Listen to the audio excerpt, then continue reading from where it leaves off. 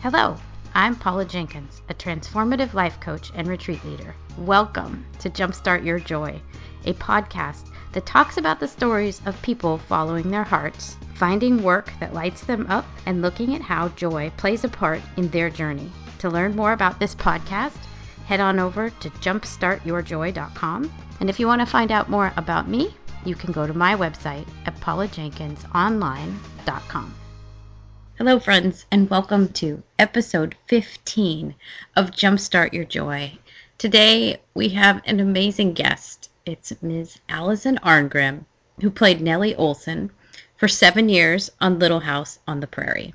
I had so much fun in this fast-paced interview that is just full of laughter. Allison gets us up to speed about her book, about her upcoming shows, and she spills the beans about some of the behind-the-scenes antics on the Little House on the Prairie set. It's really a joyful episode. You're in for a special treat. And I want to give a big hello, howdy, and welcome to any of my fellow bonnet heads. If you guys are new to Jumpstart Your Joy, I am so pleased that you are here. It was definitely a delight and a pinch me, I'm dreaming event to get to speak with Allison and spend time talking to her about the show that we love so much. I invite you to head on over to the website and go to jumpstartyourjoy.com/Allison Arngrim, ALISONARNGRIM. And on that page, I will have all the show notes for this show, including the links out to the many places she references, including the Night of Dreams event. Also, a special invitation on December 22nd at 10 a.m. Pacific. I will be recording episode 16, and this is a new format for me. I'm going to be doing a live online audience in a webinar format. We'll be doing some heart-centered goal setting for 2016 and beyond using my own 10 in 3 method. And I'm also going to have some prizes. So head on over to Jumpstart Your Joy, and you can sign up for that event using the button on the right-hand side of the page. And now, without further ado, I bring to you the interview with Allison Arngrim. Welcome to the show, Allison. Oh, thank you. Hi. Hi, it's such a joy to have you here. Very, very nice of you to have me, yes. Yes. Growing up with a family in entertainment, what were your early sparks of joy? I did like making people laugh. I mean, I think it was fate that I wound up going into stand-up comedy, and various characters I played, like Nellie, have been the comedy relief. Early on, I did. And, I mean, sometimes it really was to diffuse tension or difficult situation, something terrible was happening. But I found that when grown-ups, even if they were in a bad mood or they were mad or whatever was happening, that I could make people laugh. I could make people stop doing what they were doing and laugh and be happy from it. And I know I enjoyed that. I loved laughing, and I loved making people laugh. And I remember very early on that was a thing. And now, of course, it's like a huge main component of my life and career. Yeah, because you've gone on and done a lot now with stand-up. And we'll get to it more later, but kind of the Confessions of a Prairie Bitch, which is your book. Right. So what were some of your early roles before you got to Yeah, Nellie? I started working so young. People think of Little House, Nellie Oleson, and go, well, that was pretty young, weren't you? 12. Yeah. I've been working for years. Little House, it's hysterical. Little House on the Prairie at 12 was actually my comeback role. It was my second career. I was going to say, I'm on my 87th comeback. That was my comeback role. I had started working at 6. I think I was auditioning at, 3 months, but I was working at 6. And, I did the usual commercials and things. I had 2 lines on Room 222. One of the first things I did, there was a panel show in the 60s called Juvenile Jury. It was kind of a rip-off of the Art Linkletter, Kids Say the Darndest Things. Everyone was doing that kind of stuff. So it was a panel show with very smart little kids, and they would ask us questions and advice and have celebrity guests on, and we talked to them. And it was actually pretty well done. I was on that several episodes. I was sort of like the Kitty Carlisle of the 3rd grade. I was on a panel show. I did a movie when I was 10 called Throw Out the Anchor with Richard Egan and Dina Merrill. It was terrible. I don't know how they got Dina Merrill and Richard Egan to be in this movie. We did this movie in Florida, and I got to, hang out in Florida and ride on houseboats and play with animals. It was completely silly. They're actually releasing it on DVD in France with French subtitles as this weird underground cult classic because I'm in it. Right. And I Right. don't know what else they'll really, they're going to think it's an art film because it's not actually a good movie and it doesn't even make any sense. But I said, okay, fine. They'll just think it's like some surrealist thing or so. So I did a bunch of stuff like that. And when I was 11, I wasn't working very much. And my father actually sat me down and said, well, you may not work again. You might not work again until you're 18, or you might not work again. You might not be an actress. It could be over. And I was essentially being told that I was washed up at the age of 11. And then about 6 months later, I got the role of Nellie Olson on Little House on the Prairie and worked solidly for 7 years. So, yes, technically my career was over. I was almost into retirement. I was finished. And I got Little House on the Prairie. So Nellie Olson was my comeback role at 12. Yay. And thank God for Nellie. Right? Thank God. I mean, really. It was like over, man. I was 11. It was terrible. The audition for Little House on the Prairie, I love when you describe the moment that I think you were with your dad, that you realized that Nellie, I'm going to use air quotes, but is different. Would you Right? share like about that and kind of maybe your reading for Well, her? that's so incredible. I talk about because it was so crazy. I mean, you audition for kid parts when you're a kid actor. There's all these roles, and especially that era. We're talking early 70s, 73, 74, and children, they were very nice children. It was a real Brady Bunch kind of era. And if you auditioned for a kid role, generally you were playing I was pretty little girls, a very sweet part. And it was always like, yes, mother, oh, pa, it was all these nice girl roles. It was a little boring, frankly. There weren't any evil children. I mean, yes, they'd made the bad seed, but they weren't putting that sort of thing on television. So I get there, and I hadn't read the Little House books. I had no clue. I was clueless. I had no idea. So I didn't know there was a Nellie Olson. I didn't know they had a villain in this piece. So I get there, and I get these sides, and I start reading. And immediately, I mean, this girl is awful. She's awful, the things she's doing.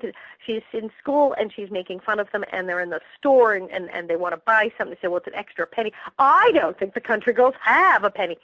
And then she goes into this absolutely ridiculous speech about her house, and it's not an essay. She's listing everything in her house and how much it cost. This girl is like out of her mind, and she's going on and on of how everything costs, and it's actually very clear in the speech. She's really kind of doing a number on herself. Nellie is so involved in how fabulous her house is, she doesn't realize that she's actually giving away that her family is not terribly popular. My favorite line is when she says, and we have 3 sets of dishes, 1 for every day, 1 for Sunday, and 1 for when someone very important special comes to visit, which we have never even used yet. Now, she's so proud that they got a set of dishes they haven't eaten off yet. But she's just said when someone important, which we've never used, because they're nobody. They live in Walnut Grove, Minnesota, and they run a store, and they're not important, and they don't know the Queen of England, and they don't know anybody famous, and no one is coming to visit. And she's just kind of telegraphed this, and this child does not know this because she's so involved in how much her dishes cost. I'm dying to laugh after reading this. I mean, this is great. But I turned to my dad, and I went, this girl is a bitch. I don't know what to do. And he said, what? What do you say? I said, this is not a normal part. This girl, she's terrible. She's awful. It's strangling. And he said, well, read it to me. And I started, my home is the best home in all of Walnut Grove. I start reading. My father starts cracking up. He said, this is great. And then he said, don't read it again. I said, what? Because normally, well, let's go through this. He said, don't touch it. Put the pages down. Don't even look at them. Do not read it again. Don't look at it again.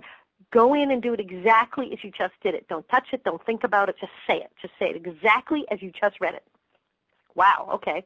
I went in, and there was Michael and Kit and gang, and I did just that, and I said, okay, and I read the thing. They're in fits. They are cracking up so hard. They're falling off the couch. And then they said, could you do it again? And I said, what do you want me to change? They said, nothing. Just read the thing about the house again. And they weren't, and so they wanted to see if it was a fluke, like, could I do that twice?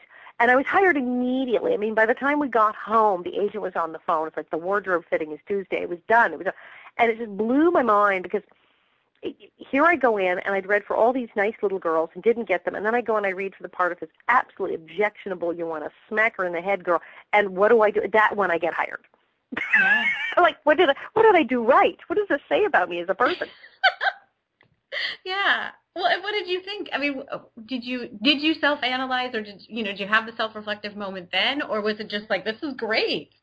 Well, mostly being a family of actors was like, oh my God, you got a show. I'm taking a sip of coffee. Yeah. And we were so jazzed that I got in a series, and it was a great part. But I did. I said, what did you? But I get this part, which, and this is the one. Okay. And I just said, what does this say? Now, of course, everyone thought this was hilarious. And when I said to my father, but I'm being hired to play this, he said, yes, the shoe fits, wear it. So they just laughed in my face and went, how hilarious that you get. It was kind of nutty for me because, if anything, I was the kind of person to be the victim of a Nellie. I was bullied at school. You've read my book, Confessions of a Prairie Bitch, so you know that I suffered physical and sexual abuse as a kid. So I was more someone to be attached by. I wasn't a Nellie. I was a Laura. I was practically baby Carrie. I mean, I was bully fodder. And now I was going to play this girl who everyone was afraid of, who was the bully. Yeah. And I thought, well, how convenient. And it did wonders for me. As I said, I was talking about Nellie saving my life. I've joked about, like, how small animals will change their coloring in the wild to, like, look like a more dangerous animal. This is basically what I did because it was so not me. And here I played this intimidating, terrible girl, and people were afraid of me. And it was great because I was really shy and I was terrified of everybody. So now suddenly everybody was terrified of me, and I could walk into a room, and instead of hiding in the corner, people were backing up, and I was like, well, it's more like it. So I was really able to use it to my advantage. Yeah, and there's this great moment, and thank you. I'm sure people say that it's uncanny to hear the Nellie come out. Like, that was delightful. Right, just boom, throw a switch, there she is. Yes, Isn't it there terrifying? she is. Especially the My Home, because that is a cringy little moment. And people love that speech, or people watch it over and they love that episode, and they go, oh yeah, no, the essay, the My Home thing, it just kills people. Yeah. They love it. Well, and the other one that kills me is the long-legged snipe moment. Snipes. Where What a thing! What do you? I remember thinking, what the hell is even a snipe? But it's apparently I a know. long-legged and snipe. But what a thing say! Yeah. And these girls just arrived. They haven't done anything. We don't even know them, and we start harassing them on site. I mean, these are awful people. Yeah. Well, and having moved a lot as a child, like, and I'm a little brunette girl, and I was probably, like you were saying, like, I totally relate to Laura. I'd read all the books, and then it's, like, I'd read it, but then seeing you do it, it was like, oh, it was just all of that, I don't know, that anger coming out. Just amazing. Right? I Yeah. think that's why the show resonates with so many people. I think this, you have to figure, why is this television series that was on 40 years ago? We had our 40th anniversary. And so 1974, that's a long time ago. So with 40 years, why would a TV series, it was a hit 40 years ago, be airing every single day now in 2015? Why would a show like that is so American, it's the ultimate American show? You have Laura Ingalls Wilder, the ultimate famous American author, who wrote these books that were one of the biggest hit children's books ever in America, and writing about the great westward expansion and the prairie and homestead movement, so American. And this is a hit all over the world. And the French and the Argentinians and the Japanese are obsessed with this. It's in Iraq, it's in Iran, it's in Israel. Why are people in Sri Lanka watching Little House on the Prairie? What is going on in this show that these people all over the world are attached to this? Yeah. And what do you think it is? I think because they can identify. I think, as you said, you watch it, and you immediately, you didn't watch the show and say, oh, this is a good show. It is well written, and the acting is great. You said, I'm angry. I'm angry. Right. I identify with this girl, Laura. Look at their tweet on the and the anger welled up from everyone. That's pretty intense. This show, it did that with everyone. People reacted viscerally, emotionally to it immediately. They went, I wish Mom and Pa Ingalls were my parents. Oh my God, I wish I had the dresses of Nellie. I wish I was mean like Nellie. Oh, I wish I'm going to do what Laura did. I'm going to go punch out the bully at my school. People immediately identified with characters, and they cried and they laughed and they were sucked into the plot. And apparently it works in every language. Everyone can identify. If you look at the Ingalls family, they're poor, they have a lot of children, and live basically in 2 rooms and are dependent on the weather and crops. That's how most of the world, in the real world, lives. Here in America, we, with our 3-bedroom houses and our 2 cars, and we watch TV shows about people who are terribly rich. Most of the entire world's population, they're living in a couple of rooms, and they got 5, 6 kids, and they don't have anything to eat. You tune in, there's the Ingalls. Oh, look. There, yeah. So anybody can identify with this. Yeah. Yeah, that's interesting. I mean, obviously, American background, would I have seen it that way? So thank you for pointing that out. Because, yeah, and there's something, I mean, the wholesome bit of it, too, is so lovely. And, like, Everyone can watch. Everyone can watch. yeah, And yeah. even the harsh episodes, because it didn't shy away. I mean, Little No, you House on the didn't. Prairie, people died all the time. We had Hmm. episodes about drug abuse and child abuse and alcoholism and violence, and I And mean, losing good. babies, and Look at the yeah. baby dying in the fire, and Albert's girlfriend Sylvia gets raped and That's right. dies later, and Yeah, pregnant, and all of these things happen in the show. Yet they were handled in a Little House on the Prairie, Michael Landon kind of way, that yeah. some of these subjects that people never would have sat still to think about or discuss were able to now talk about these things because of Little House. Right. And did Michael Landon, did he talk about how he got to those plots? Because obviously many of those were departures from the original book. Yeah. Was there a sharing of like how they got to the Well, plots or it was the script? real basic. I mean, his first thing he ever said very early on, the first season, when people said, well, is it exactly like the books? Because it's like Banks of Plum Creek. It's following that book. You got Doc Hmm. Baker, you got the mill, you got everything. He said, I read the books. There's an entire chapter on how to make an apple fritter. I There can't is. film Yes. that. No. And he was right. He said, look, we have an entire hour show every week. If we followed the book, we'd be done. We could get through all of the books. We'd barely make it through the second season. We'd be on the last book. Mhm. We have to have character development where they're allowed to do things, but obviously within the framework. But yes, we're going to write episodes, and we're going to have things that didn't happen in the books because we don't want to bore people silly. Mhm. And we have all these characters that could do. What if Doc Baker did this? I mean, we have these fabulous characters from this book that Oh could yeah. have their own life. Mhm. And he did that. So that was genius. And then the really harsh episodes really was very much an emotional reaction from him. We sometimes joke that somebody would review the show, TV Guide, or someone would do an article about Little House, and they would pick a really tame, boring episode, and they would say, oh, it's a children's show, and it's kind of saccharine, and nothing really happens. They'd pick an episode about, baby Carrie, and say, what a lovely, happy children's show. And Michael would go bananas because it was a family drama. It wasn't a children's show. We had all Right. sorts of things happening. And the joke was, oh dear, someone wrote a terrible review of the show, someone's going to die. No. That if they wrote a review that said the show was boring or too tame or didn't do anything exciting, Michael was going to storm into his dressing room, slam the door, get out the pencils and the yellow legal Right. pads, Somebody else. and the next episode we were all going to have anthrax and the town was going to burn down. So that essentially was the system. Awesome. I love his passion. I mean, it was clearly there, but who knew? Yeah, And that's I think awesome. that's why it works. I mean, oh my God, if I go through all the episodes, there are episodes that are completely about things that were happening in Michael Landon's life Mhm. personally that Yeah. he was upset about or felt strongly about and decided, well, we'll just have a show about that. And things crept in from everyone's life. I did take a test and graduate high school early. Hmm. Well, that's in the show. Yeah. And I Yes. remember going, why? What are we doing here? And it happened all the time. Things Yeah. happened. They go, well, that's an interesting idea. Let's put that in. And they would do things in the show. And Michael often wrote episodes about things. Well, all the episodes about anti-Semitism with Albert Yes. and the Coffin Maker, and then Nellie marries the Jewish guy, and his parents come to town, and the whole Jewish versus Christian thing with the Olsons. Yeah. This is all about Michael's family.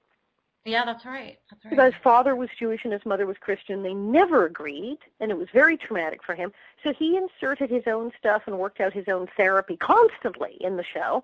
Mm. And that might sound selfish or weird, and what does it have to do with Laura Ingalls or a TV show? But it worked, didn't it? Yeah. And it was real, and maybe It that's was real. exactly He was exactly the because the emotions were there. His emotions were so strong behind it. The passion was there, and it was real, and he made it personal.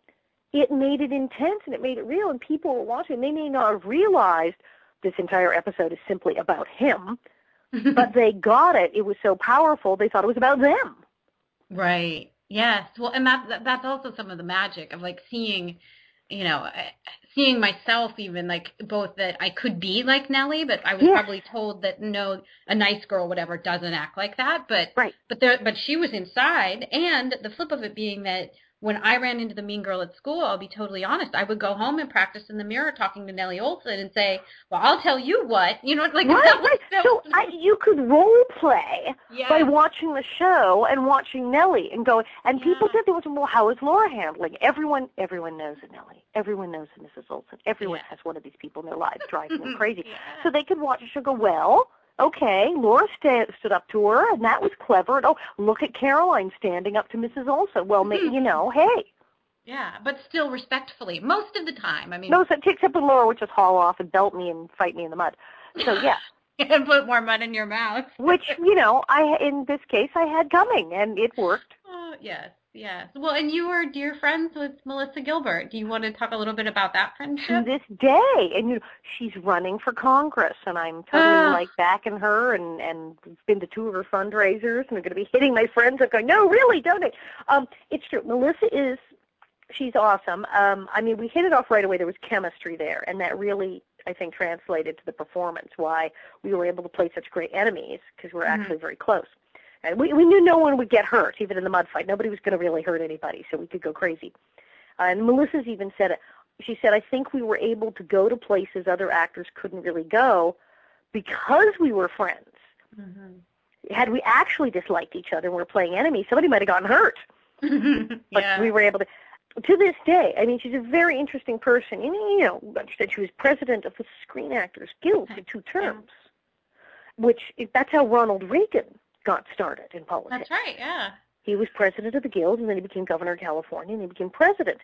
And she's sort of following this trajectory. She's president of the Guild. She did a lot of lobbying. When Schwarzenegger was governor, she was going to Sacramento to talk about making sure that Hollywood production was staying in California and lobbying him. And then she moved to Michigan. She married the actor Timothy Busfield, and he's originally from Michigan. So they went, let's go. I think they were both at a point they were saying, I so need to get out of Hollywood. I'm so over it. And so they got married and said, let's go to Michigan. And they went to Michigan. And they were there a couple of years. Some guy was running for, I think, governor, and she got interested in his campaign and was backing. He didn't get in, but she got involved in local Michigan politics. And she started talking to people, and she started talking to people who live in Michigan. She made friends with all the neighbors. And, we've all seen what happened to Detroit. And we saw that economically things have been really rough in Michigan. And it's a gorgeous place. They got the lakes. They actually have massive resources, but there's a lot of people who are having enormous financial problems. She said, well, they need help in Michigan. Are politicians really helping them? And people asked her, well, do you want to do it? And she said, well, if you run for Congress. And they said, you're in a small district, you're in the 8th district, small district. You could do this. So she is running for the congressional seat of the 8th district of Michigan. But the thing is, when you run for Congress, even if you're wherever state you're from and however tiny your district, boom, you're in Congress. You're in Washington. That's right. That's awesome. And that means that even you may be representing your constituents, say, well, my people in Michigan, we need jobs, and we want to have more like green energy type industry. But it also means you're a voice nationally. And she's very interested in veterans and veterans' health care issues. Her father was a veteran. She's very interested in child abuse issues. She's going to be in Washington when they make national decisions. She's a voting. That's amazing. Well, and the good that she could do there, too. Right? A lot of actors. If you go, good Lord, for everyone from Al Franken, Sonny Bono, for God's sakes. Look at the number of famous people. Sheila Kuehl from Dobie Gillis. The California senator, of course, Arnold Schwarzenegger, Ronald Reagan. And both sides of the aisle, we've had dozens of actors become Clint Eastwood, mayor of Carmel, very successful. It totally can be done. And for God's sakes, Ronald Reagan was in bedtime for Bonzo with a chimp, and he was president for 2 terms. Yes. So when someone says, well, somebody's an actor, I'm going, Ronald Reagan made a movie with a chimp. He was president for 2 terms. Shut up. What? What do you mean someone's an actor? So this hasn't stopped anyone. Right.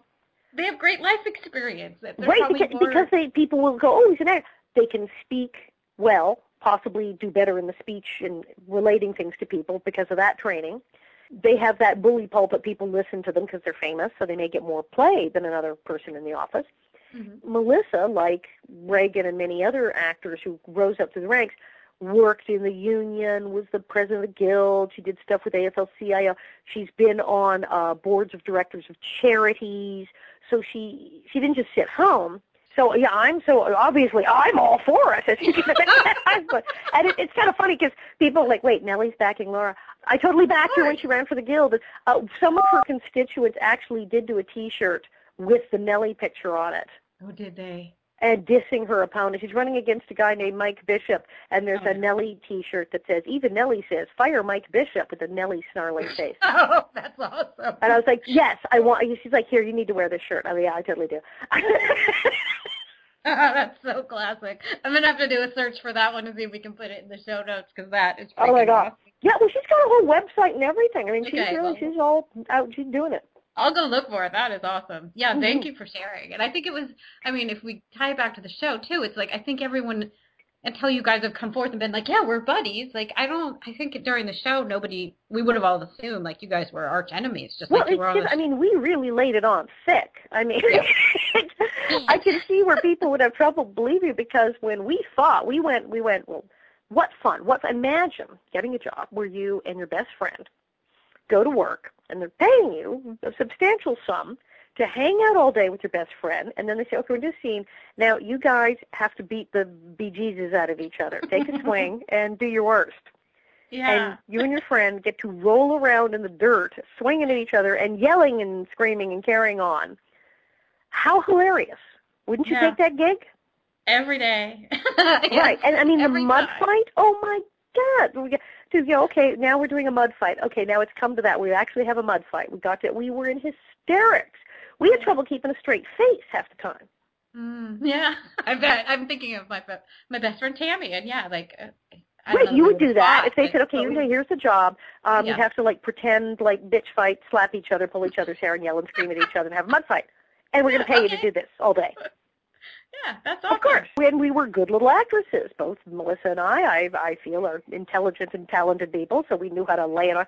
And we really went all out. We just went, okay, let's just make it like we're going to kill each other. Let's just go past enemies. Let's go with we hate each other and want each other dead. That'll be good. And so, as actresses, we decided to really go all out. It's like, well, here's our big chance. Let's do it. Let's see what happens. People loved it. They just loved it. And they believed it. I was at a party at Melissa's house, and some of her guests said, so when did you two start getting along? They were shocked that I was in her living room. Yeah. Like, what are you doing here? Well, and we were like 40 years old. I mean, it was ridiculous. I assume you still get the reactions that you've talked about, like just of people coming up and saying things to you. About Nellie. It's hardest on my friends. Sometimes they don't quite have the nerve to actually come up to me and go, so are you awful? But my friends, my husband, my best friend, people come up and go, well, what's she like? I was in Texas, Andover Fabrics, the people who make this marvelous, they did a line of fabric for like quilting for people who like Downton Abbey, and of course their new one this year is, surprise, surprise, the Little House on the Prairie line of fabrics. Very sweet, yeah. Licensed, official Little House on the Prairie authorized patterns. Some of them are even based on 1800s patterns that Laura would have actually used. I mean, it's very cool, very pretty stuff. And they had a big launch of and I was, of course, invited me and Charlotte Stewart, who played Miss Beadle. We, of course, were brought in to help the celebrities do the launch, and we're like, yeah, we'll do that. That sounds like fun. So we're talking about quilts. And I met all these really nice people from the quilt company, then the fabric company, lovely people. And the second day, one of the guys who I'd spent the whole afternoon with hanging out with showing off fabrics, and he had taken selfies. He was a big fan, too. And we talked, and he took pictures with me and sent them off to his mom and his family and his friends. The next day, he comes up to me, and he is laughing hysterically. He says, I don't believe it. I mean, you told me, I'd read your book. I can't believe it till it happened to me. He said, a friend of mine saw the pictures of you and I and said, oh, you met her. Was she nice to you? He said, this is a grown person talking. Right. And she was concerned. Were you okay? Was she nice to you? And he said, what? She kicked me in the shins. What do you think? She's a grown woman. What are you talking about? Of course she was nice to me, but it was a role. Yeah. Well, I mean, I love the moment, kind of back to the book, like, at first you were kind of amazed that people were calling you a bitch and Stunned, like as stunned. Like like what? yeah, like you walked into school that was it the first day after the pilot or the first Literally, yeah. episode. The Country Girls, the one with My Home, had aired, and I went to school the very next morning, and this girl on the list is like, "Yo, bitch!" Whoa, wow, that fast. Because I guess it was like really that quickly. Yeah. That quickly, right now. Okay, we're doing this right now. I mean, it's not like, oh, I'll be on the show for a while. Maybe it'll settle in. Maybe people will hate me. Maybe they'll love me. Okay, I just started, and they're in my face right now. Yeah. Oh, Well, now what do I do? and what And so you I was yeah. floored. But as I described, I said, well, I guess I better figure out what to do. I need to hit the ground running because clearly, I mean, talk about tiger by the tail. Mhm. Clearly, more people are watching the show than I anticipated. It's a bigger hit than anyone anticipated. And apparently, I was meaner than I thought, and my character has struck a nerve, and people are freaking out. And there's nothing I can do about it. So I quickly went, well, okay, all right, this is how it is. It still amazes me. Mhm. Every day someone says something or something happens where I'm like, I cannot believe. My husband thinks it's hilarious. I mean, he just like Mhm. dies of laughter over this thing. But every day someone comes up. And now it's great because people would come up and go, I hate you or I hated you. I have had so many people come up to me and say, I love you. And in the last, gosh, I guess it's really the last 2 weeks, I have had 3 different people in public places walk up to me and literally not say like, hello, good morning, but say, I love you. Now, I luckily knew they had recognized me. Otherwise, I would have felt like it's like a Hare Krishna thing. Why is this stranger coming up and telling me that they love me? Yeah. I Out of don't place it's even know you. creepy, yeah. I was in a supermarket buying organic stuffing for Thanksgiving, and I was Mhm. in the vegetable aisle, and a strange woman, about my age, appeared in the vegetable aisle, left her cart, and gave me, oh, excuse me, I love you, and Aw. then continued talking and then explaining herself about Little House on the Prairie. Well, Yeah. if you imagine if you're in the produce section, this woman just walks up to you and says, I love you, and then starts, I'm like, okay. And then last night, literally last night, we were at the theater and we were waiting because it was opening night and I'd gone with a friend who knew the composer and everything. We went to see Bridges of Madison County. Okay. And one of the other came to, oh, sits down next to me. Now, by the way, I love you. Now, and blah, blah, blah. I'm like, hi, and who are you? Yeah. And do they then like recount their story of like either is Yeah, it a then there's, personal oh, thing but that I'm they talking because I love the show and I read your book and blah, blah, blah, and well, my husband over here and he wants to meet you and can I get a cell? And then they explain, can I get a picture? Can we talk? And I'm like, yo, yeah. yes, sure, terrific. But it's hysterical because it's complete, total strangers walk up to me and they don't say, hello, my name is Susie and I just recognized you, you're Nellie Olson, and oh, I love your character. They walk up and say, I love you, and then start talking. That's kind of yeah, that's that would be a little I'm like, off-putting or like confusing. I am mean, I but the only one who thinks that's odd? yeah, a little out of context maybe, yeah. Well, Yeah, and yeah, exactly. It's like, okay. And if I'm distracted, I mean, like I said, I was looking for asparagus. I mean, I yeah, was wasn't thinking about this. right. Just I minding was your own shopping for personal food. business. So this woman says, I love you. And I went, well, isn't that lovely? Like, I love you too. Wow. Who are you? Yeah. Well, and I think maybe it's That's nice. like Do you know where the artichokes are? What hell? well, and a truly like human moment, like because clearly you're not. I mean, you're an actress, but you're also Allison. And then, So she wanted pictures and selfies. Now, I wasn't wearing any makeup. I said, okay, well, my hair's good. Okay. And she's like, no, you look fine. I checked the picture. It was okay. But it's like, I'm in a T-shirt and jeans, and there was like schmutz. I'd been cooking. There was like food on, I had like run out to get stuff and had no makeup and was T-shirt and jeans. And this woman's going, I love you and I need a picture. yeah. So, okay. I said, you will tell people that, like, we're just in the produce aisle. I was, like, grabbing food for dinner. So it's like, they don't expect me to be all made up, right? Right. Well, and I mean, there's something so well, your book is so genuine and so courageous. I mean, Thank you. yes, of course and I'll link that up. It's so worth the read of I mean, both obviously the Little House on the Prairie stories, are amazing and heartfelt, but really the personal journey of your growth and living through early abuse, but then your realization of like you wanted and needed help and what Nellie had meant to you. Like, is that, Exactly. yeah. I don't know if you And want to that's the thing speak is on that, that. so I threw in everything and the kitchen sink. I encourage, I'm encouraging other people to tell their stories and write their stories. In fact, okay, I guess I can do this for Charlotte Stewart, who played Miss Beadle. Mm-hmm. There will be a book from her. She is working on her book. Oh, That's going wonderful. to be a happening thing, and it's going to be freaking awesome because Charlotte Stewart not only was on Little House on the Prairie, she did everything. You know that she was on Twin Peaks. She's friends with David Lynch. She was in Mm-hmm. David Lynch's first film, Eraserhead. Oh, wow. No, I didn't know. She's Mary, and she was in Speedway with Elvis Presley, and she was friends. She ran a clothing store in the '60s, and she was friends with all these rock stars, including Jim Morrison. How delightful. Miss Beadle, and Jim Morrison, and David Lynch. Wee, okay. Very interesting life, and and when she said, "Oh, I don't know," and I was like, "Do it, do it, do it, do it, do it," because she's very human and very genuine. I was like, "Yes, just do it. Tell the truth. Tell your story. Tell a genuine human." Because this is what people want. People want to connect to each other. They want to feel they want to feel a connection, especially with people who they've seen on TV on Little House on the Prairie, who they're so emotionally connected with. Mm-hmm. They want a connection. So if you're going to tell your story, just lay it out. Don't try to sugarcoat it or try to tell the truth, and people can relate to you. Yes. Well, and in part because you guys, I mean, the show itself, that's what, I mean, as a fan, we loved was it seemed very real and Mm-hmm. like we could relate to that. But also because I think there's more of a movement anymore of people, I mean, we want to connect authentically as humans. Like Exactly. and we're feeling alienated, even just like immediate things going on in our own country. Like I don't know, but it seems We like all there's hate such a each other, lack. and then we're all on the internet. We're all friends on Facebook, but we all hate each other in real life.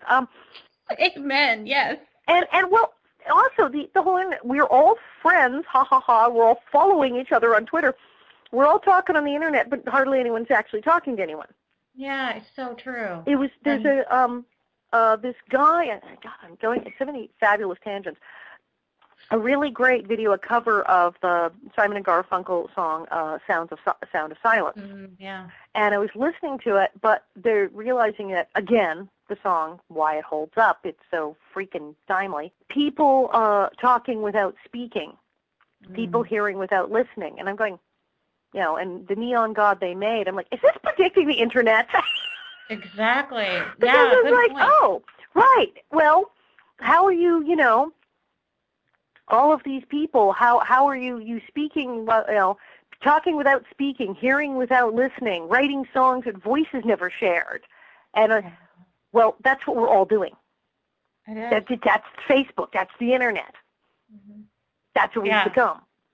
And it is a joy. I mean, that's interesting because, I mean, I've just been through life coach training and got certified. But Cool. at one point, one of my mentors called me out and she's like, I get the sense, and she's a very loving woman. She's like, I get the sense that you want to connect without connecting. And I was like, oh, I'm convicted. Like, like the deep And religious sense that's of what conviction. everyone's doing, Yeah. but that's true. That's what Yeah. everybody's doing is connecting without connecting. Yeah. But there It's are people, I brutal. mean, I see posts all the time on Facebook from people, some I know, and well, once again, what do I have on Facebook? I have my friends on Facebook, but I have people who are fans who I've never met who are my friends, quote, on Facebook. And sometimes I talk to them and they're very nice, and sometimes I do meet them in real life. I see posts all the time from people talking about how lonely they are. I've seen people post almost suicidal threats, and we have to phone around and make sure they're okay. But people will go on Facebook and talk about, I don't know anyone, I don't have anyone, I have no one to talk to, I'm completely lonely, I don't have a date, I have no friends. And on the internet, they have 3,000 friends. Right. This person has 3,000 friends on paper, and they're completely sitting alone in their apartment, have no one to talk to, and are so lonely. Yeah. So call one of them. Call one of them. So it's like how weird that you somehow have the time and energy to connect with 3,000 people you don't actually know and call them your friends, but you don't have one person in real life that you're talking to who's your friend. That's really out of balance. I mean, it's one thing to have some people you chat up on the internet as long as you have a real life, but how out of whack is this? And this isn't like one or two times that I've seen this. I see every day. I see every day multiple posts from people talking about how lonely they are and how they don't have any friends. And there you go, but you have lonely, not in real life, but you have thousands of people. So how does this work that you've changed your life to the point that you have thousands of people you call friends that you don't know and no one that you can talk to? Yeah, and I don't know how to best change that. I mean, I've seen on the flip side of it that like social media can be a definite force for good. I mean, I've had it can connect people. Many people, especially if they live in isolated areas, or heaven forbid they have some sort of disability, they're homebound.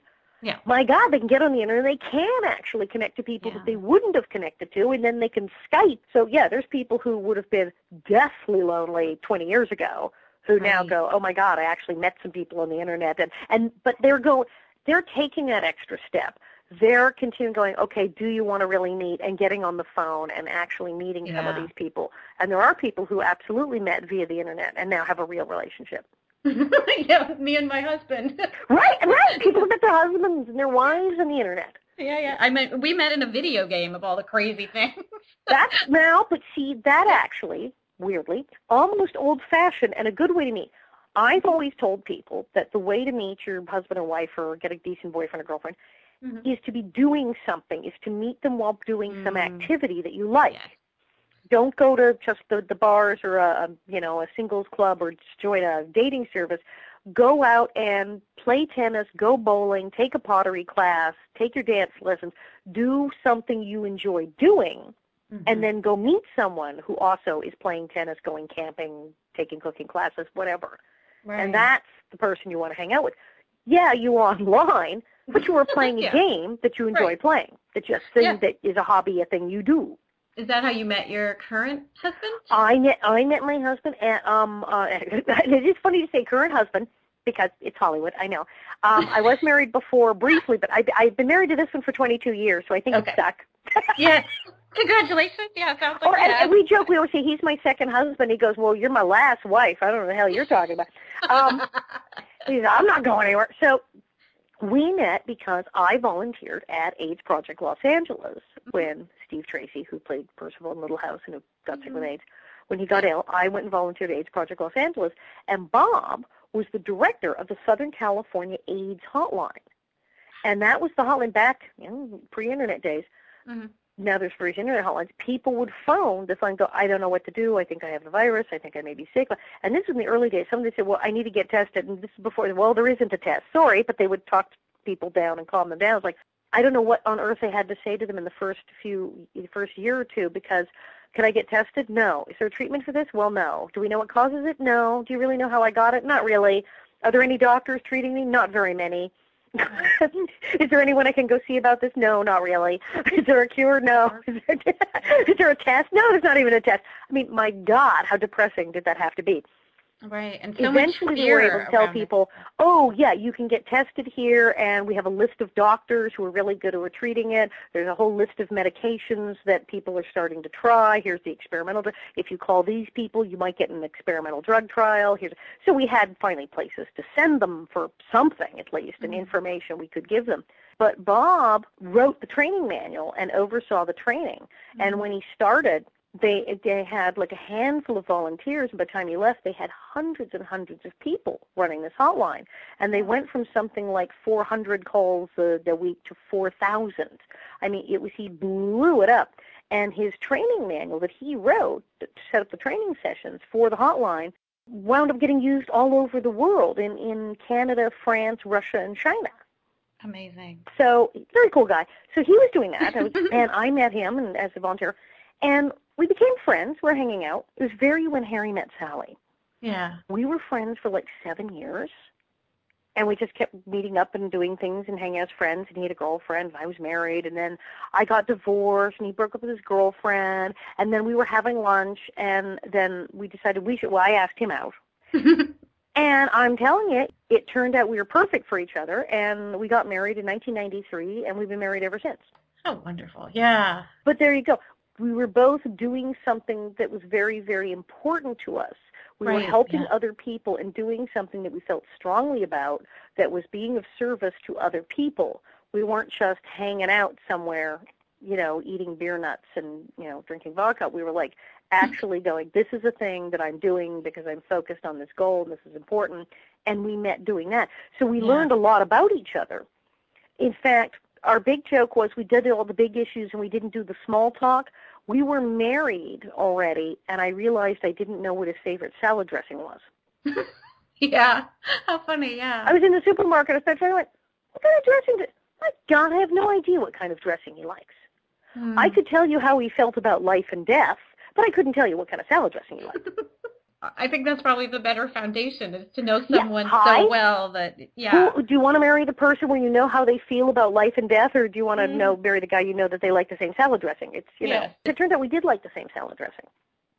And that's so true. That often happens. I bought like 4 different kinds. I had no idea. I got to like some ranch and some French and Italian. I bought like 4 different kinds. I don't know. I hope he doesn't like ranch. Ugh. So I bought like a couple kinds. And then I said, well, I'm going to get the poppy seed dressing because I like that. And then I brought it all home. And I said, I'm sorry. I just realized I have no idea what salad dressing you like. So I bought like several different kinds. And he went, oh, that's silly. You didn't have to do that. I knew. And then he looks at the dress. He goes, oh, good. You got poppy seed. I said, you're telling me that's the one you like? It's like, yeah. I said, that's the one I like. He said, so you only really needed the one bottle. You could have just bought the one you liked. It's my favorite. That was such a sweet, more synchronicity, but like just so sweet too, that you bought so many, and then of course it's the same. But I do find that when people meet doing something they're both really interested in, and that is bigger than the both of them, and more exciting, and has more meaning, and etc., and it really involves them, as opposed to just focused on, well, I'm trying to get a date. I think that the relationship has more potential to last. Yes, I fully agree. Yes. Yeah, in our situation, it was like we knew because it was a game that we both problem solved the same way, which then has been very helpful even in IKEA furniture building. Yeah. So. Okay, right. Here was the thing. You had a similar interest, and then the things that are skills in the game world that attracted you to the game, you both feel the same way about. Yeah, exactly. Yeah. So brilliant. We don't argue that much about them. No, because the things is like these are things we both like. Yeah. They're all, that's the thing is I always know Bob and I are on the same page about the big stuff. You know, we might disagree about like what color to paint the house or something, but we're on the same page politically, spiritually, life interests, what it all means. We're on the same page. Yeah, and that's beautiful. That's something worth coming home to. Yeah, exactly. There's somebody who's on your side in your camp. Bob is a very chill sort of person. Bob finds many things about life to be sort of bemusing, if not downright amusing. So the whole thing of people coming up to me and saying crazy things, like I have a friend who's an actor, and he's like saying it's very hard on his wife, and she's just at her wit's end, and he's not even like, as you said, I'm not even like famous, but having strangers come, oh, I know you, and it's confusing and weird for them, and they're like, how do we deal with this? We don't even know yet how we're supposed to deal with this. Bob thinks it's a riot. Yeah. And Bob just people come up.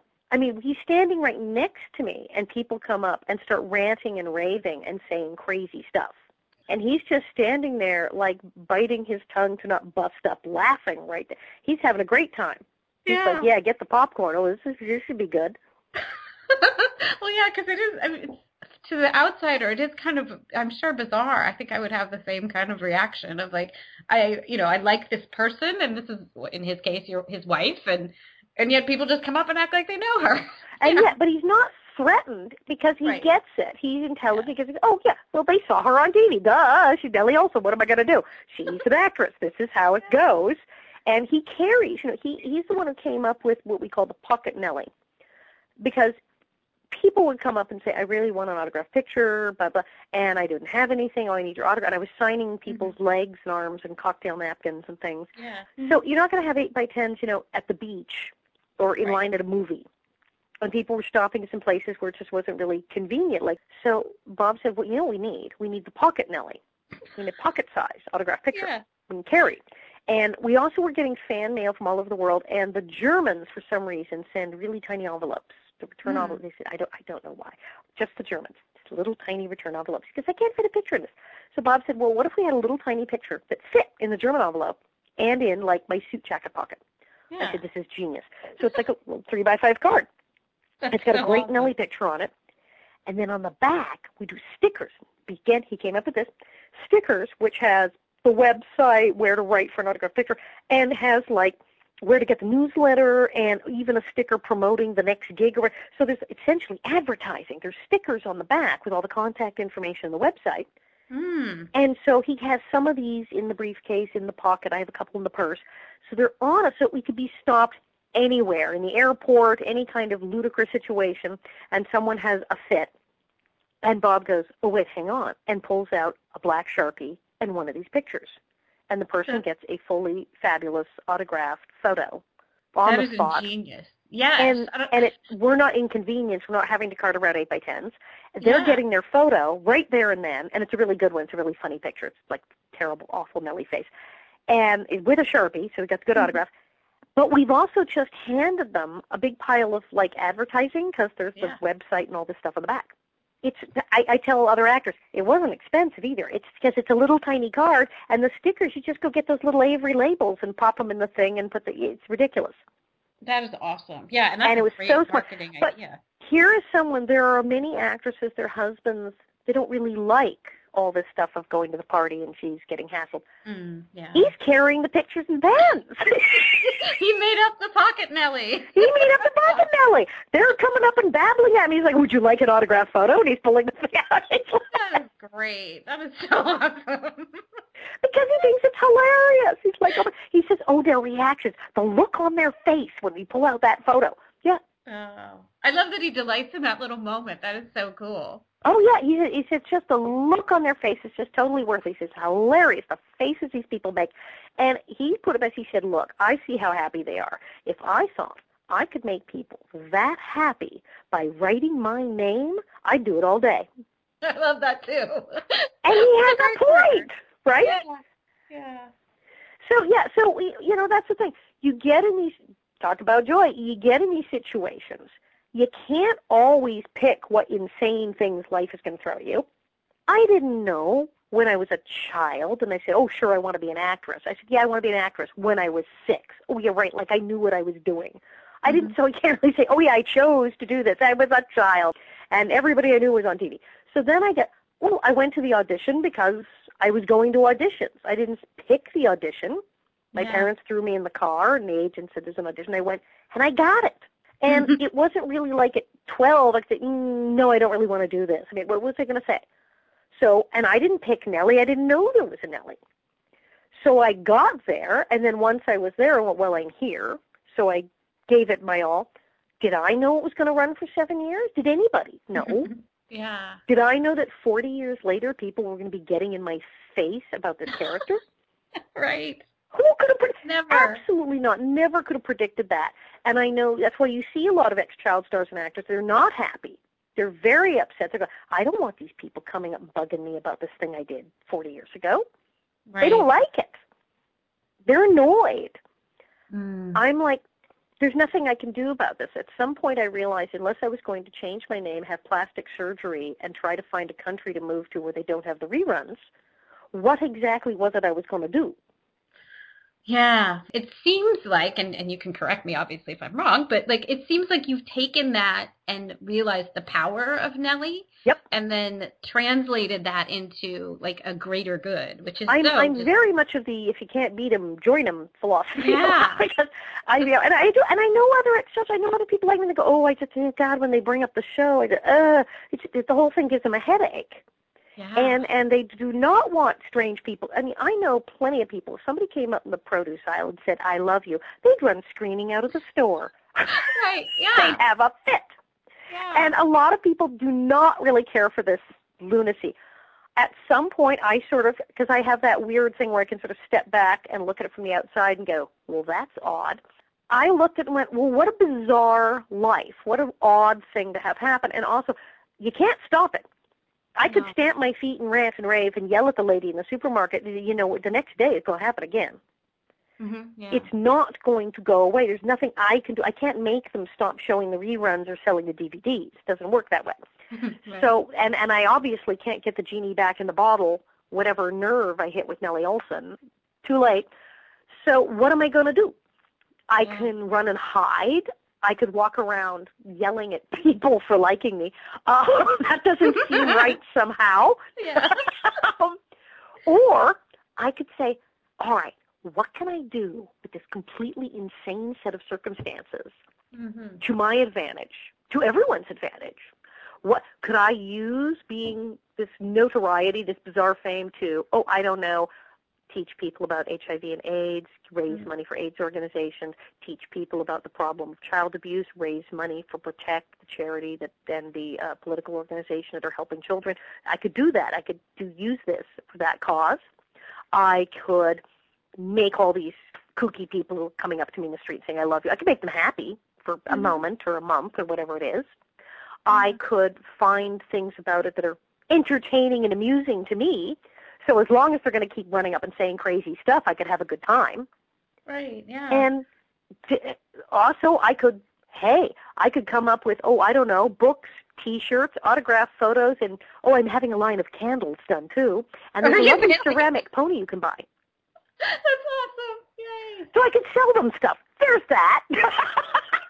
Well, and what a choice, too. Like, I mean, that's one of the big things that comes through in this show is that, like, joy is a choice, and we keep choosing it, like, all the time. So you always have a choice, no matter how, like, seeming, even in horrible, ridiculous situations. And in this case, you really do. If you somehow get yourself in a bizarre thing like this where everybody knows you, you have, like, 800 different ways you could answer the question or you could react to the situation. Yeah. And in this case, it's like, well, I'm doing a thing where I'm also able, as I said, to sell them a product, which is hilarious. And then I'm making them happy. And then I'm doing things that are benefiting others, using it for charity and to raise money and raise awareness about important issues. Yeah. And I'm providing hours of entertainment for myself and my husband. And that is, I mean, at the core, that's also super important because, I mean, that life is here to be lived. So, right. Yeah. And so here's a situation where not only am I going, well, there's nothing I can do about it, so I have to accept that this is simply how it is. I've then gone the next step, okay, well, now how can I have fun with it? What can I do to make it more interesting and more fun for me? Yeah. And that is such an inspiration. And is that where the book/show of Confessions of a Prairie Bitch came out of? Was that place? People kept asking me, coming up and asking me the strangest questions. And it got, like, funnier and funnier. I mean, people ask interesting questions, and they ask completely crazy questions. Well, I always say the top 10, are you really a bitch? Was that really your hair? What was Michael Landon really like? Are you and Melissa Gilbert really friends? Where did you film the show? What's your favorite episode? How much did you get paid? Do you still get residuals? Is Albert gay? And what the hell is wrong with Baby Carey? And I swear those are like over and over again. And it got so funny. These people asked me these questions. I thought, they really are obsessed with certain episodes. What if I answered their questions? Yeah. And I began writing more and more about it, and I was doing stand-up. And then the first time I went to New York, and they said, well, we really need a long show. You need to do that. Wow. And I talked about it in the book. I went, an hour and a half. Good Lord. Well, that's when I said, well, let's put a Q&A section, and we'll do a question and answer session. And I put that in the show. And it became a thing. And so the show became about telling stories that answered the questions. And then we had a Q&A. And it was a smash. People loved it. So I kept doing that. And then I was like, well, as the literary agent said, is there a book to go with the show? And yes, there is. And the book became very much about, okay, here's what people want to know. Here's your answer. Yeah. Yeah, and I love because I don't think I have it at my fingertips, but there's a quote from the book about how of that show that you said something about that you realized you were free because all you had to do was I think you used even the expletive of tell the fucking truth. Like that's all you had to do. Tell the fucking truth. And this is a crazy thing because if many acting classes, if you ever go to acting class, very often what they have to tell you is tell the truth. Don't lie on stage. Yeah. Just make it real. Tell the truth. And in stand-up comedy, what are the best comedians we love? The ones who get up and say outrageous things and telling the truth. Mm-hmm. And when you read a book, when you say, what do you like with it? Well, I tell people write a book. How should I do it? I should tell the truth. Mm-hmm. Yeah. And I got up on stage. I told them the fucking truth.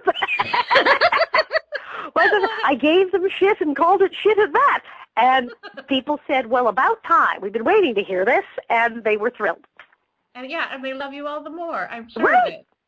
And yeah, it's amazing. And you're also even more recently part of this new series of lectures that you just did the first one about. New, yes. Carolyn Peterson, who has this whole thing that she's doing, she has a thing she does, Night of Dreams. She's had a couple of, let's see, who did she do? She did a My Three Sons photo gallery, a whole event with cast of My Three Sons. She did a Starsky and Hutch tribute dinner, and they met David Soul and Pamela Glazer. And so what she these things where it's sort of like a special evening, and she's been doing like lecture stuff with different celebrities. But her Night of Dreams is a special evening where it's not cheap, and it's not like you just pay a few bucks to go to an autograph show, but it's hours and hours. It's a small group of people at a really nice restaurant. We're going to this place called the Anaheim White House. Fabulous restaurant in Anaheim.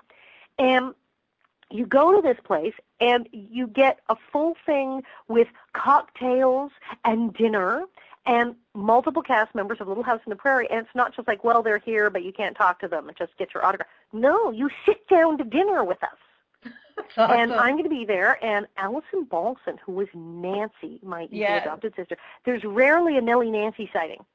We're rarely together. We've only been at one or two, like, cast reunions. She's very busy. She has a whole singing musical act she does, and so she's not in L.A. very often. And so this is one of the first times you've had, like, a Nellie Nancy sighting. Of course, Dean Butler, Almanzo, will be there. Charlotte Stewart, Miss Beadle. Rachel Greenbush was Baby Carrie. Radames Perra, who was John Jr., the really good-looking boy with Edwards when they adopted Patricia Neal's kids.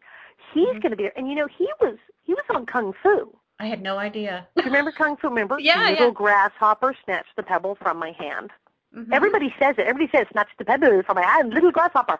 He's freaking Little Grasshopper. He's the kid in the flashbacks in Kung Fu. Oh, my gosh. He's Little Grasshopper. So Little Grasshopper grew up to be John Jr. on Little House on the Prairie. And he'll be there. And he will be there, and he's wonderful. He's going to be there, Charlotte, Rachel, Dean, and hilariously, a man named Dan McBride. And this is like, if you're a hardcore fan, here's what's so funny, because this is Dan McBride. If you watch the show, when all the restaurant scenes, there's a guy who keeps coming to the restaurant, and it's always like, I think I threw a plate of bread at him. I know I hit him with a chicken. Catherine McGregor, Mrs. Olsen, hit him with some pancakes. He's the guy in the restaurant scene that Mrs. Olsen and Nellie always have some horrible altercation. He's going to be there.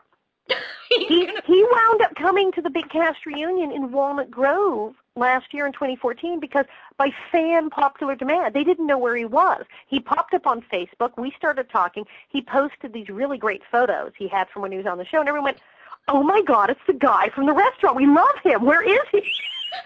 And they're like, he's on Facebook. He's alive. He's out there. And he writes back to me and goes, hey, how come I have like 300 friend requests and half of them are from France? What's going on? I had no idea. I said, you don't know that you have a following? Because why would I have a following? I'm like, dude, you have a following.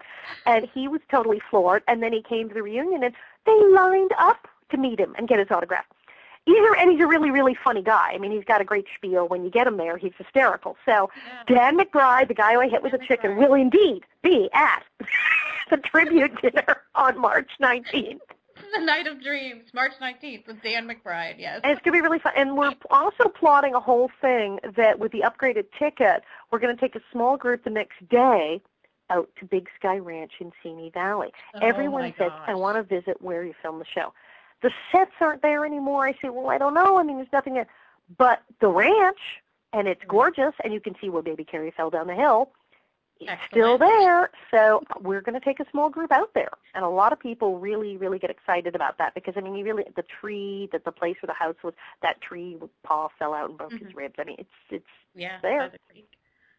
Wow. And so she does this. Carolyn does these things, Peterson Productions, and it's very clever. She does these things. So we're doing that. And then she came to me and said, well, there's this other person I know, this woman named Georgette. She started a thing called the Girl Cave. And this is genius, too. It's out in Huntington Beach. Okay. She got this room and totally redid it, decorated, made it this really, as she says, elegant but comfortable. It's for women. She does a lot of baby showers and bridal showers. But people do workshops, lectures, classes, and it's called the Girl Cave. Fun, yeah. And as she calls it, a comfortable place for women to leave their troubles at the door.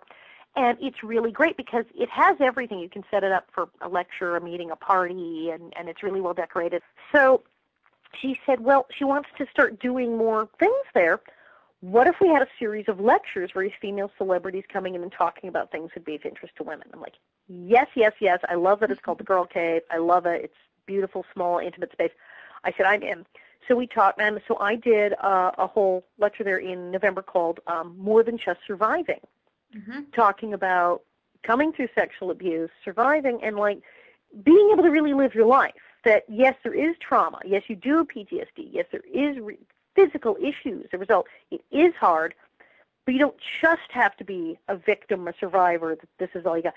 You can go on and live your life and be happy and do things besides just survive the event. Yeah. And the real issues of child abuse and all the stuff I've learned with Protect and all the terrible things that are going on and what we can do to stop this and things we can do to help. And I gave a whole speech on this and had Q&A, and people really liked it. It was a hit. So we're going to do it again. And sounds good, yeah. And we want to do, I said, I want to do more public speaking over the next year, and I really can see where, I used to do quite a bit, when I was doing stuff with AIDS Project Los Angeles and AIDS. I had everything from safer sex workshops to discussions of HIV and politics and everything. I said I'd like to see multiple workshops talk about issues affecting child actors, because so many people now want to get their kids into the business, and we now see how difficult that really can be. Talking about more about sexual abuse and the problems therein, and talking about, well, writing. Everybody now wants to write their story, and there's lots of things I've learned from writing my book. I'd love to do a whole series of talks, lectures, connecting with people, letting them ask me questions, these kind of things. And I see the Girl Cave as a really awesome space to do that. Yeah. And now Carolyn's talking to a bunch of my friends, a bunch of other actors and actresses going, well, actually, I have this talk that I went. So she's now putting together like a whole circuit, and she may do a whole, really a whole symposium about the indomitable spirit, people who've survived really difficult things. And she wants to get them all together at like a whole, sort of convention and tell their stories. That's gorgeous. So, and yeah, so it's completely new. She's doing this whole new thing with the indomitable spirit of getting all these fabulous people who've survived difficult things and have great stories. And then Georgette has this Girl Cave, this whole women's space thing. And then I'm starting to do my whole speaking thing, and then we've all sort of collided in the middle, and it's going to be great. I love that. Yeah. And it kind of comes full circle on what we were saying about social media and like the lack of connection. I love that you guys are being drawn into real spaces with real connection and real people. Exactly. And that's the thing. It's a lot of it's on the internet, and that's, I think, how I met her. I mean, we all kind of were talking. We've exchanged all this information, but it's like, well, yeah, but what if we had a thing where people come in person? Exactly. Is there anything else? I'm working on a second book. I said I'll be doing more lectures. There's a marvelous show called Prairieoki. It's a Little House on the Prairie, the musical parody, Prairieoki. It's like a Mad Magazine parody of a show, but with singing and dancing. It's the silliest thing anyone has ever done, ever. Live on stage. Oh, it is live on stage. Okay. And they just did a run of it, and I actually came in as a guest star for 2 performances as the Mrs. Olsen character. I got to play my mother, Marriott Molson. It takes place at Almond Grove. It's complete send-up. It's marvelous. And Nellie is actually played by a 6'4" man named Drew Droege, who is a brilliant actor. But Nellie Olsen is a guy in drag. It's that funny. Oh, my word, I love it. They are going to be doing it again. They're going to be doing it in January, but it's like a one-night-only thing, January 30th. I have shows in Philadelphia, New York, and France starting in May. There's just going to be more and more stuff happening constantly. So you should get the newsletter. I have a newsletter. The Nellie newsletter comes out once a month, tells you where I am, tells you what the rest of the cast is doing, and it's really fun. And it includes the adventures of Sock Monkey. Sock Monkey. Secret Agent Sock Monkey. So it's a saga of Sock Monkey included in the newsletter. I love it. Story about the monkey. It's very confusing, but it's a really great newsletter. Because it's like, okay, Allison's going to be here. Oh, this week's Prairie Tidbit links to some obscure video that somebody from the show did that you've never seen, and then Sock Monkey walked into the bar, and then you get the story about the Sock Monkey. I love it. So how does why not? Because you can, and it's fun. And my husband writes it. That's Bob writes it. He writes the saga of Sock Monkey. He just started doing it one day for no reason. I love it. How does somebody sign up for the Nellie newsletter? You can sign up for the Nellie newsletter by emailing loosegravelprod at AOL. You email us, or if you go to my website, which is at bonnetheads.com, for all you prairie bonnet heads, indeed, bonnetheads.com. Yeah. is the Allison Arngrim official page. We have email Allison to let her know you visited the site or sign up for the fan club email blast, and it's right on there, and you click, and away you go. That's cool. Yes, I will totally put that in the show notes too. Follow up on any of that. Yes, I see you. There And you are. Loose Gravel Prod at AOL is also on there. It says voiceover, film, comedy events, email Loose Gravel. Mhm. And you say, I want to be on the newsletter. We get your email, and boom, you're in, and you start getting the newsletter complete with the saga of Sock Monkey. I love it. That is Because wonderful. Well, I know, because you can, and it's Right. awesome. And yeah. Well, and before we go to I have a couple last questions if you Sure. have but I mean, first, thank you so much, like, for everything, like being you and being so transparent, and like for all the fun too for Oh, today. thank you. Is what I do. Yes. Yeah, you're very good at it. So, if someone listening has a big dream about how they could make a change in the world, Mm-hmm. what advice would you give to them about bringing their dream into action? Absolutely, do it. Write it down. Write it down. That helps. You want to get a little further. And I mean anything. Get a pen, get a steno pad, get a notebook, and physically write it down. What do you see? You can write it down anyway. You could write it like a paragraph, or you can make little boxes, make a little diagram. Sometimes that helps. But try to get it on paper so you can sort of visualize it and explain it. Find a way to explain it in brief, because that way you can get people to help you so you know what your dream is. By God, use that internet for research. You may find people who are already starting work on this project that you have in mind, or find out who are the people who can help you make that happen. There's so many things now that we didn't have 20 years ago. Between Kickstarter and GoFundMe and all these things. Yeah. Have you seen the stuff some people have gotten Oh, GoFundMe yeah. money for? Yes, and some of them are for amazing things. My Some friend are for has one right completely now, but stupid things, and some are oh yeah, amazing things. And but you can do it now. It can be yes, done. So there's so many more resources that an ordinary person can access nowadays. So I would say absolutely figure out what you want to do, and then make a plan. Go, okay, what do I need? What do I need? Like things and people. What do I need, and who do I need to talk to? And use that internet. Go find those people, and then you go, well, I don't have any money. Well, go on GoFundMe, and start and get out there and talk to people. As my father, the late Phil Arngrim, used to say, you got to hang your ass out there. yes. He always, he found out that I, met a literary agent and I got my book deal, and he said, well, was it a workshop? You were doing your show like a showcase for literary agents? No. He said, somebody introduced you to the literary agent? I said, no. He said, somebody brought the literary agent to the show? I said, no. He said, tell me a literary agent just walked in off the street, bought a ticket to your show. Now you have a literary agent, a book deal. I said, yes. He said, I told you have to hang your ass out there. I love that saying. I have not heard it before, but I And love it. it's true. If they don't know where you are, if no one knows where you are and they can't find you, what are you going to do? So you want to make those connections, because you could. I mean, look what's happening, as I said, the Girl Cave and Carolyn and everything. And, one of my favorite stories is the time I went to do a little tiny public access cable show, an interview. Mm-hmm. And it wasn't very good. And I was like, who is this person? I don't want to go to this. And I went. And there was nobody there. They were totally disorganized. I get to the studio, and there's literally no one there. I'm trying to find someone to check in with. Just not a soul. They're late. I'm the guest, and the host and the producers aren't there. Like, great. I'm wandering the halls, and I meet this woman, and I don't know who she is. I think she works there. And I said, I'm Allison Arngrim. And she said, yeah, good for you. Because she didn't work there. She was a fellow guest who was also cooling her heels in the green room and was none too happy. So we start talking. Eventually, everyone shows up. We go do our interviews, and we roll our eyes and go, well, that was lame. But the two of us start talking, and it turns out that she's Sue Hamilton, who was the artistic director for the Renberg Theater and the Gay and Lesbian Center in Hollywood. Oh, wow. And she'd heard I did stand-up. And we began to talk. And then we had lunch, and she booked my show into the Renberg, and that's where Confessions of a Prairie Bitch was actually born. She workshopped it with me, and that's why I have the show. That is awesome. Yeah. She then directed me in last summer, Bluefish Cove, and then a few years later, there was a small TV pilot she was directing, and she called me. I've done so many things with this woman. She's absolutely brilliant. She's been a huge influence in my career. I went to a tacky, bad public access cable show that I didn't want to go to, and we met randomly in a hallway. Yeah. Yeah, it's the total boots on the ground. Like, you've got to make the real life connections thing again too. It's just And she's been one of the biggest influences of my career. I mean, oh my God. And so many of the crazy stories. The guy who booked me into New York, who I talk about in the book and everything, fabulous. And he's still creating stuff for me today and booking me. I went to an event in Texas because the actress who was supposed to do it was sick and couldn't make it. Mm-hmm. So I said, okay, I'll go. Yeah. And I met this guy. Oh, He's wow. still booking Yeah. my show.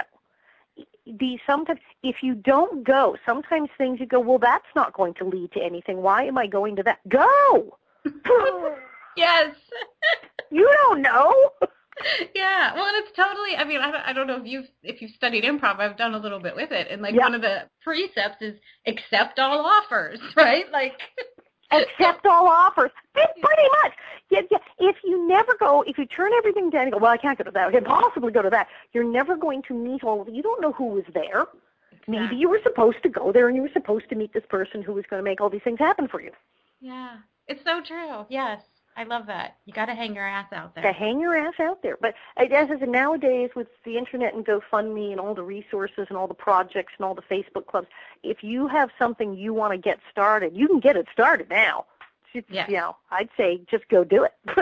Yeah, I agree. Yeah, I love that. Thank you. And so then, I mean, I hate to even say goodbye because this has been so just amazing, and thank you. Oh, thank you. Yes. It's been a delightful hour. It's just amazing. So my last question is, what are 3 ways you can think of to jumpstart joy in your life, in the world, or in other people's lives? Okay, yes. Well, first one, and this is one I've been seeing people talk about lately, in fact, in the interviews on Facebook, but it's very old because it actually, I think, really comes out of a lot of stuff in the 12-step programs, out of like AA and Al-Anon and things people done. Make a gratitude list. Yeah. People are talking about this again, finding that people who are happy are people who are grateful. And people who are successful are people who are grateful for what they have and understand who to thank and that they should be grateful for things. And therapeutically, and people in AA, one of the things they often make people do is they will tell them to go get out a pad and pen and write down 5 things that they're grateful for. Mm-hmm. If they're particularly depressed and having a bad day, they'll say, okay, 2, something. Yes. Although if you have a very tough sponsor in a program and you say, I can't come up with 5, they'll go, okay, then make it 10 and call me tomorrow. Yeah. But literally write down 5 things in your life, concept things, people that you're grateful for. Sometimes they do a long list where you can say, write down 5 people you're grateful for, 5 things you're grateful for, 5 things that happened but come up with 5 things, anything that you're grateful that you have or that you did or that took place or whatever. Mm-hmm. And write them down and why you're grateful that, thank God, this is great that happened. Start there. Some people have been doing it like every day. They've been doing like a positive thing every day. Write down one thing you're grateful for a day. Or if you have time, stop and just go, I am grateful for popcorn. I'm so glad there is popcorn in the world. Yes. What will we do without anything? It doesn't matter what it is. Are you grateful? Yes, good. Do this every day. You will have drastic improvement. Get some exercise. Yes. Anything at all. Take a walk. I don't know. Walk around your room. Get a standing desk. Jump up and down. Jump rope. Chase your children, your cat, whatever. Just get some kind of exercise every day. Move around. Don't just sit there. We sit in our cars. We sit at our desks. We sit at our jobs. We sit in front of the TV. Get up and get some kind of exercise a day. That's 2 things. 3, talk to somebody. Talk to somebody on the phone. Talk to somebody in person. Yes, we know you spent 6 hours speaking to someone on the internet. Now get up off the chair from the desk and go speak to someone in person. Anybody. The mailman. A stranger. Go talk to somebody. Yes, yes. I agree, yes. If you're speaking to people, doing some kind of exercise, you're grateful for things. Okay, is that 3? Is that how many I needed? That's 3, yes. There you go. Yes. If you did those things every day, like literally 10 minutes of exercise, spoke to one person, even if it was like the cashier at the store, and came up with 5 things you're grateful. If you did these things every day for even 5 days, you would notice such a drastic improvement in your entire life. I love it. Those are all wonderful things. Mm-hmm. And very doable. They're very much within reach. So right, if you start doing this, then you'll go, okay, well now I'm going to go back to the gym and I'm going to throw a party and have 20 people over and then I'm going to write a book. But those things you can start with. Yes. I love it. Thank you so much, Allison. You're welcome. For your time today and all of your Thank you. This is a fun show. Guys, thank you so much for listening to this episode. I encourage you to head on over to the website, jumpstartyourjoy.com/Allison Arngrim, to get all of the show notes, along with information on how to get that Nilly newsletter. I already got the first installment, and it is great. For next week, of course, we have the episode where I'm recording live in front of an online audience. So I invite you to sign up for that over on jumpstartyourjoy.com. And lastly, for 2016, I do have a couple of coaching spots that have opened up. And so if you are feeling bored or burnt out in your career and looking for something new, or maybe you've had a life transition, something like had a child or just got married and you feel like you need to rebalance, or you're just feeling stuck and not sure what's going on, I would love to work with you. So if you would head on over to Jumpstart Your Joy, there'll be a call out there as well. And I look forward to hearing from you. Until next week, I hope that your days are filled with so much joy.